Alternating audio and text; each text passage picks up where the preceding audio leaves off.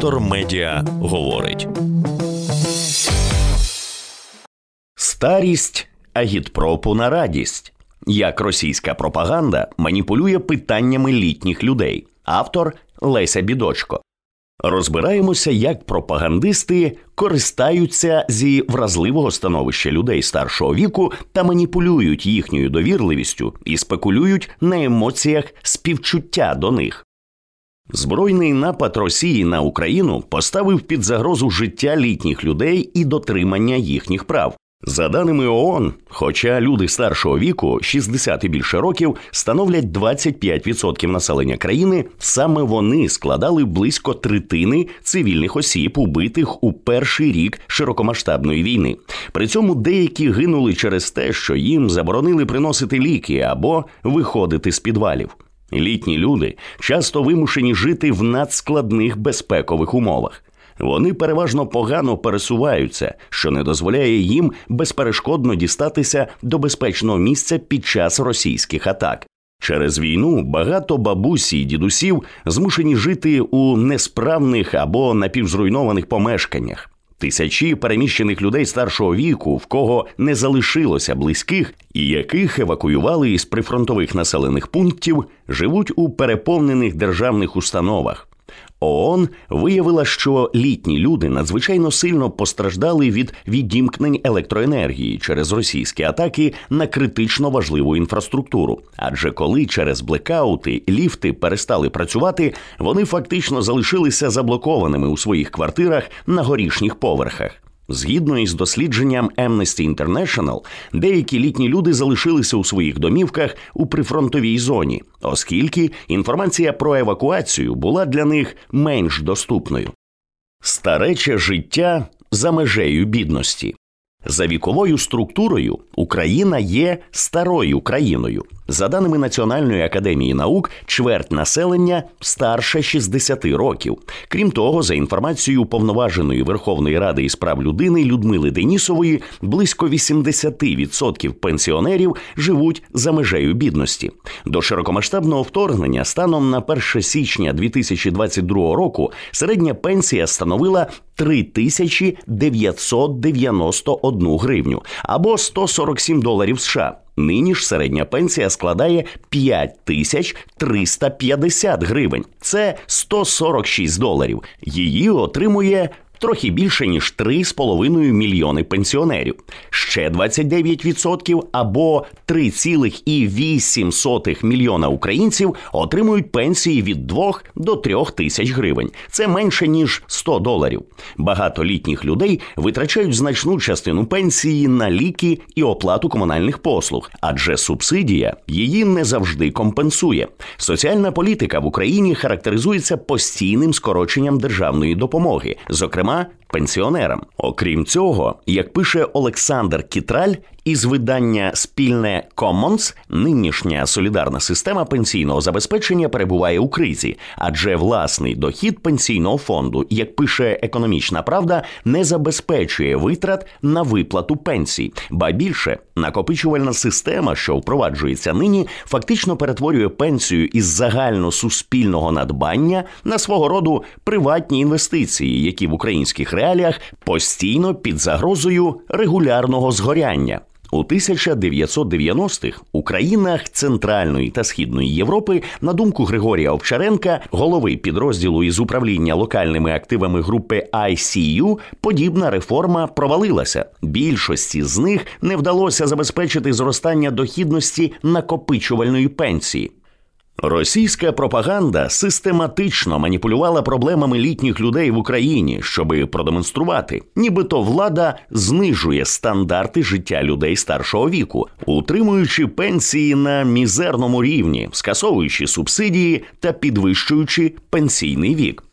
Був і закид пропагандистів про те, що Україна буцімто не дбає про людей пенсійного віку на тимчасово окупованих територіях, адже не платить їм пенсію.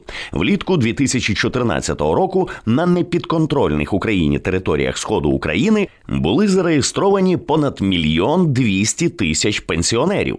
Від березня 2014 року Україна припинила виплати бюджетникам Криму, а із середини літа 2014 року на тих територіях, які взяли під контроль російські найманці.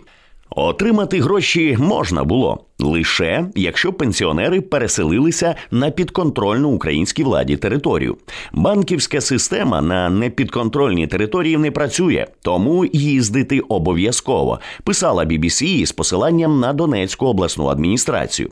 У 2016 році Кабінет міністрів започаткував механізм перевірки тимчасових переселенців, щоб уникнути пенсійного туризму. Тоді Мінсоцполітики та МВС перевіряли, чи справді пенсіонери-переселенці живуть за місцем реєстрації на підконтрольній території. Пенсіонери мали обов'язково раз на 2 місяці підтверджувати проживання на підконтрольній території. Якщо ж людина виїжджала на окуповані території більш ніж на 60 днів, виплата пенсії призупинялася. Кількість пенсіонерів на непідконтрольних Україні територіях постійно знижувалася. Приміром, у грудні 2018 року 562 тисячі пенсіонерів із понад 1 200 000 зареєстрованих на літо 2014-го, місце проживання яких зареєстроване на окупованих територіях, продовжували отримувати пенсії. Координатор системи ООН в Україні Ніл Вокер і спецдоповідач ООН Чалокі Беяні закликали Україну виплачувати пенсії всім громадянам, незалежно від того, де вони живуть і чи є вони тимчасовими переселенцями. У 2018-му рішенням Верховного суду виплати їм були поновлені, але борг залишився. У 2021 році вдалося розблокувати виплату боргу в 11,2 мільярда гривень для пенсіонерів Донбасу. Як ситуацією користується агітпроп? На тлі цієї ситуації пропагандисти вели кілька маніпулятивних ліній. По-перше, що бюджет проросійських терористичних адміністрацій на сході України спроможний самостійно виплачувати пенсії. За словами заступниці міністра фінансів окупаційної адміністрації загарбаних територій Донеччини Оксани Таран, не з коштів, наданих Росією, а завдяки податкам, зібраним із місцевого бізнесу. По-друге, Путін нібито так перейнявся проблемами українських пенсіонерів, які підневільно потрапили у правове поле Росії, що, як передає видання «Відомості», наказав негайно інтегрувати їх у російську пенсійну систему. Як ви це зробите – ваша справа. Разом із депутатами Держдуми продумайте та зробіть це. І не затягуйте, зробіть якнайшвидше. По-третє, у пропагандистському виданні «Україна.ру» йдеться про те, що пенсіонерам тимчасово окупованих територій буцімто набагато краще живеться, аніж їхнім ровесникам із підконтрольних Києву територій. Тепер, коли ціни зрівнялися, пенсіонери українського Донбасу поглядають на республіканців із заздрістю. Заздрять, що й казати.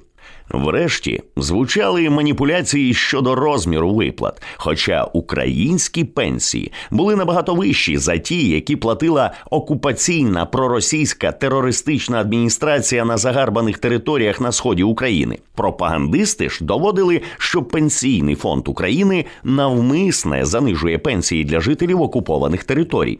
Подібні заяви мали на меті довести, що Україна кинула своїх жителів на призволяще та при цьому виставити Росію як соціальну державу із високими стандартами життя для людей поважного віку.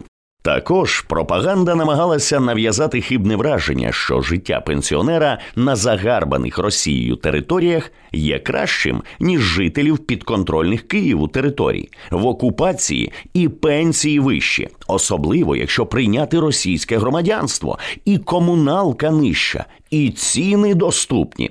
Цю маніпулятивну лінію гнули рупори Кремля, зокрема із пулу нині підсанкційних екс-нардепів Віктора Медведчука і Тараса Козака. За словами Міли Крутченко, директора зі стратегії та цифрових технологій «Разом Груп», станом на грудень 2021 року аудиторія віком 55 і більше років – це понад 10,5 мільйонів українців.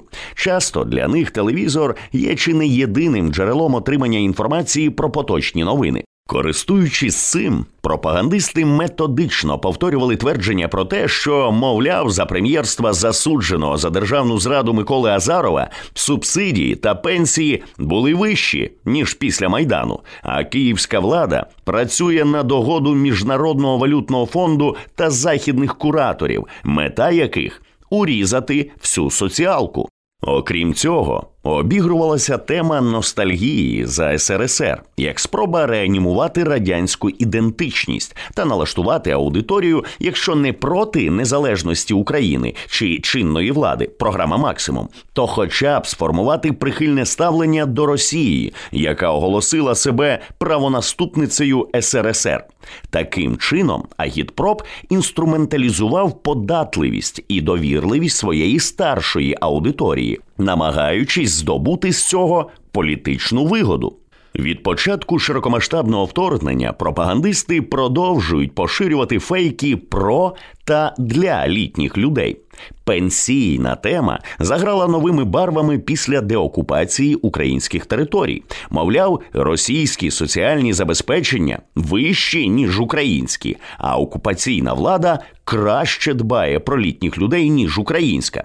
Культивується твердження про те, що старші люди із прифронтових зон не потрібні Україні. Їм ніхто не допомагає, тоді як волонтери на загарбаних Росією територіях забезпечують літніх людей усім необхідним. Поширюються фейки й про те, що українська армія обстрілює гуманітарні місії, призначені для літніх людей окупованої Луганщини і Донеччини. Окрім цього, в негативному світлі подавалася інформація про евакуацію літніх людей із прифронтових територій.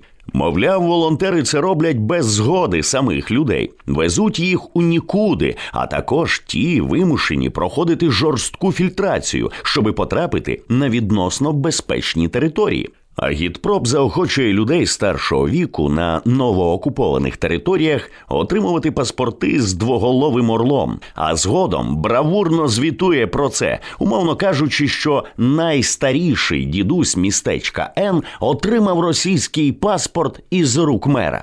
Команда аналітикинь і аналітиків Центру досліджень детектора медіа проаналізувала майже 28 тисяч повідомлень із українського сегмента соцмереж – Telegram, Facebook, YouTube, X, щоби виокремити ключові тенденції пропаганди, спрямованої проти людей старшого віку. Повний текст дослідження невдовзі читайте на сайті детектора медіа. Детектор медіа говорить.